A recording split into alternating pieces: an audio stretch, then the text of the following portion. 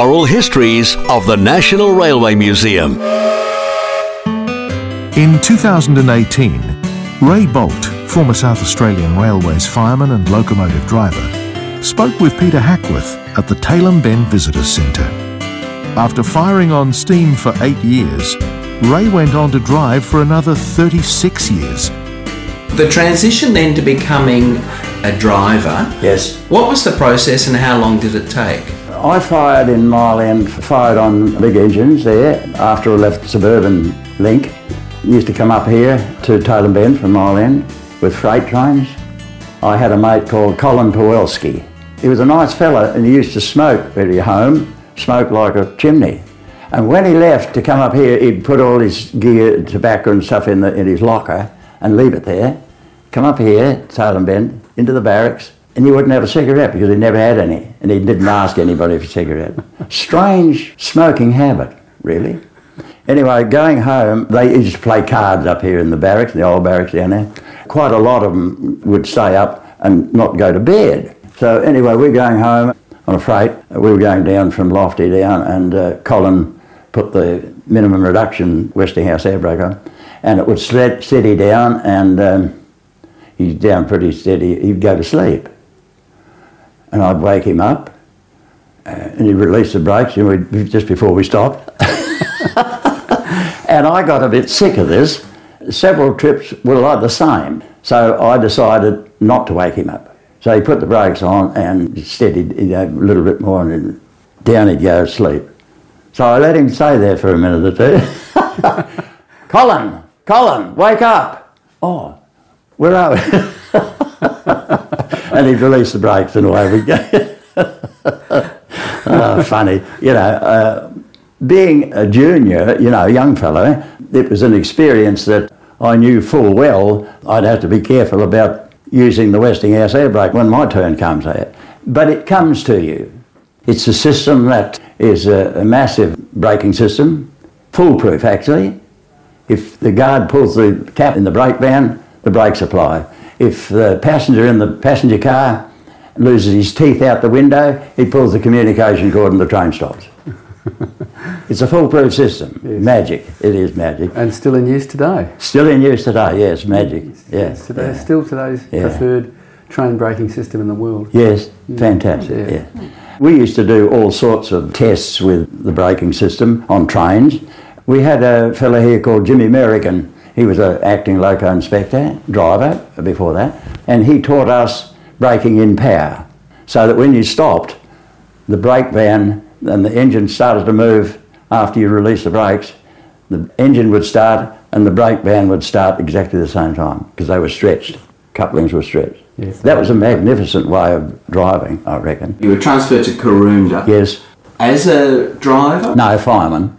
I fired for 8 years on steam and drove for 36 years. So at Karoonda we used to go to Waikerie, Yincanny, Loxton, Barmera, Renmark, Pibinga, all those branch lines. Now they're gone. Haven't got any. Pinaroo's even gone. I suppose over the time that I was left there, 1956, I left there to go to Wolseley in the southeast. That's when I started driving. So when you were doing these longer trips and you had to stay overnight, yes, and you talked about the barracks, yes, explain the barracks, because I think a lot of people wouldn't know. No, true. Well, they were quarters for running men, guards and drivers. Most places had barracks, Pibinga barracks.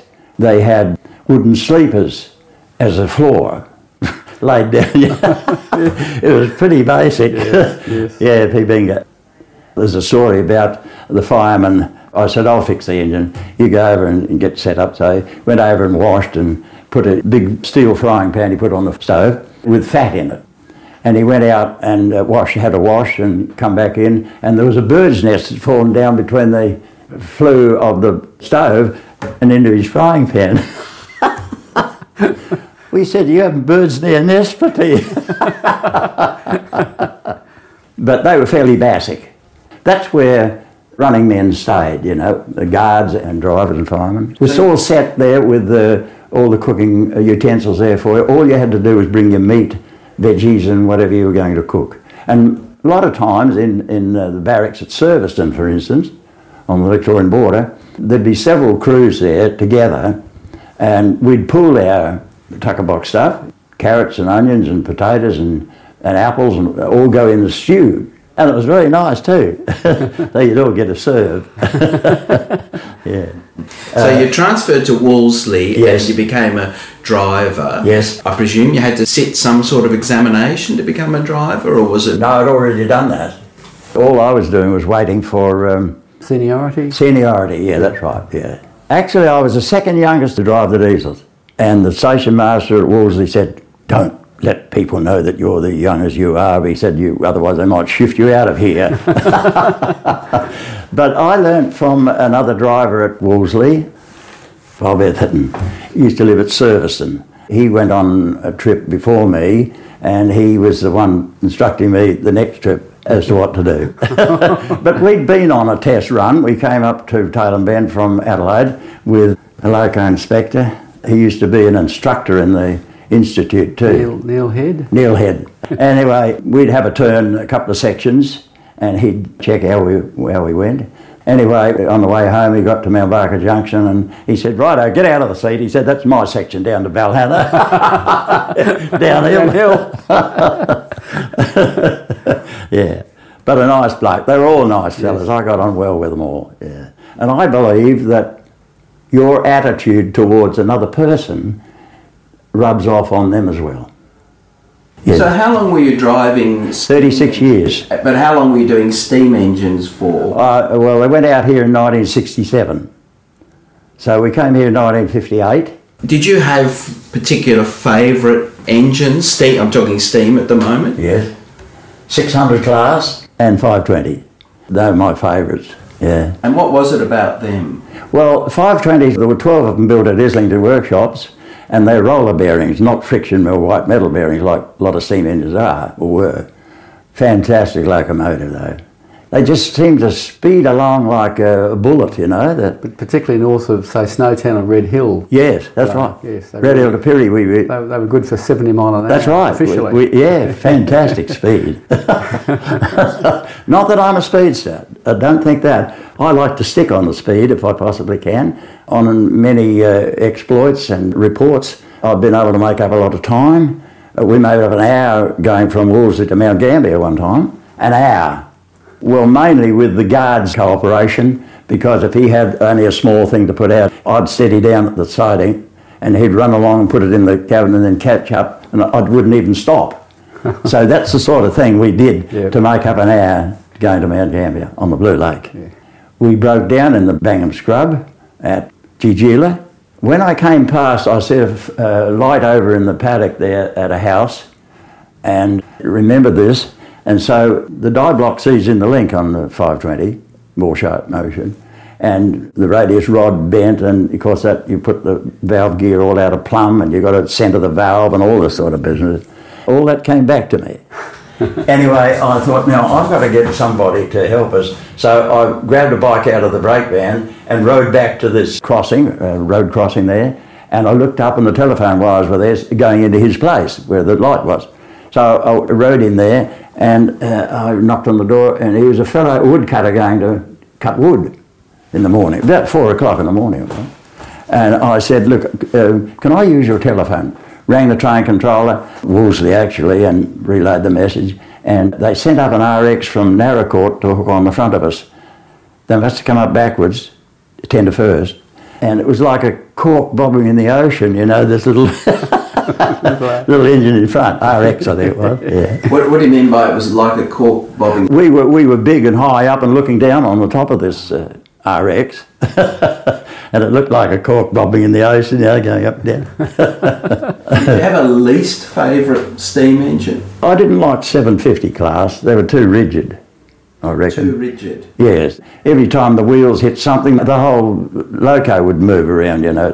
Too rigid. That, to me, was the only ones. Most of them, they're all fantastic locomotives, I reckon, yeah. And they all had their own feel about them.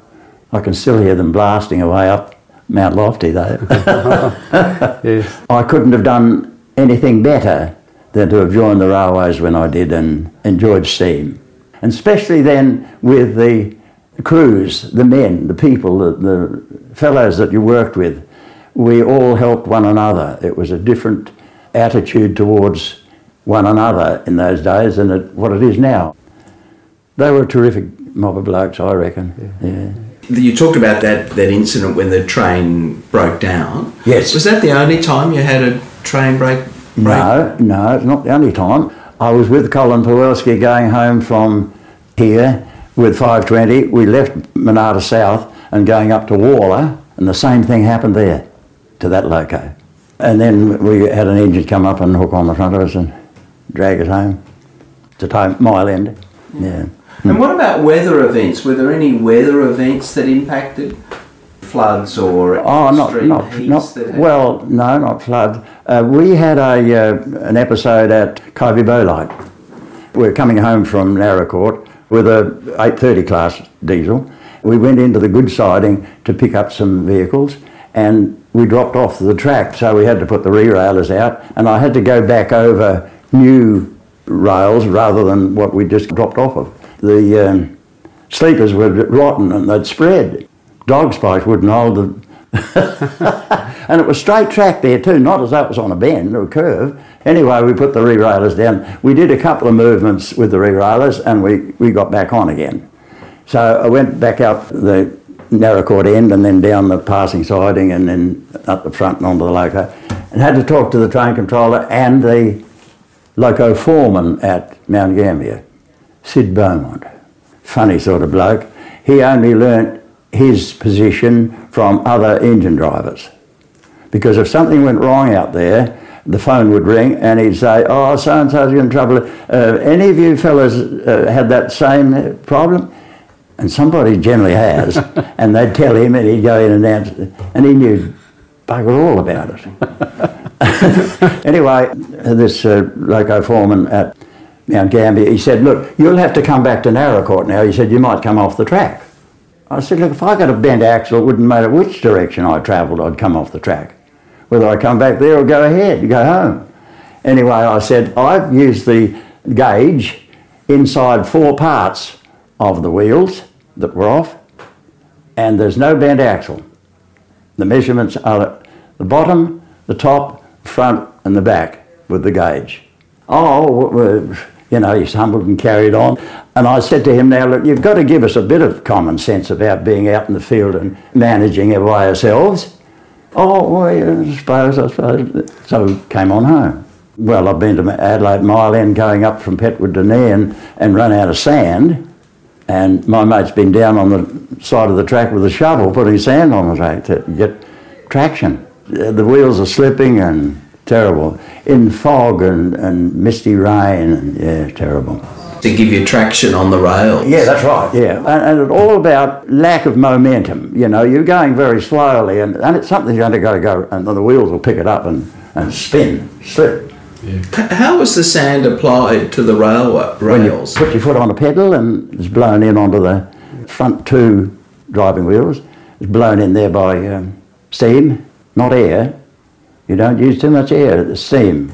Same with the duplex stokers. Little knobs there to control the operation of the stokers, delivering coal to the distributor plate, and it blows it into the firebox. That's blown in with steam too. Little jets of steam that blows the coal in there. Because this was where you had a firebox that was so large. Oh, massive, that you couldn't hand fire. No, of course not. You needed the benefit of the mechanical. Mechanical stoker, yeah, that's right. Yeah. So, some call them automatic stokers. They're not automatic at all. No. Which engines were they on? Big engines. 500 class. 720? 720s and 740s. I never had much to do with. I think I came up here once on a 740 and a 720. Very seldom we had them up this way. So how long were you at Wolseley for? 2 years. And we used to do relieve the Mile End crew at Wolseley, worked to Mount Gambier and been to the barracks and then come back again, next movement. I remember having an event where they were late by an hour at Wolseley. Steaming are terrible. Oh, God. That's where they were. Anyway, I thought to myself, I wonder whether it's the smoke box door. It was a steam engine. So I went out, left and went out to Custom, first station out of Wolseley on the way to Mount Gambier. and I stopped and went around the front, and it was drawing air through the smoke box door. So I screwed that up, and we had no trouble at all. She went like a charm. Thanks for listening to this oral history podcast from the National Railway Museum.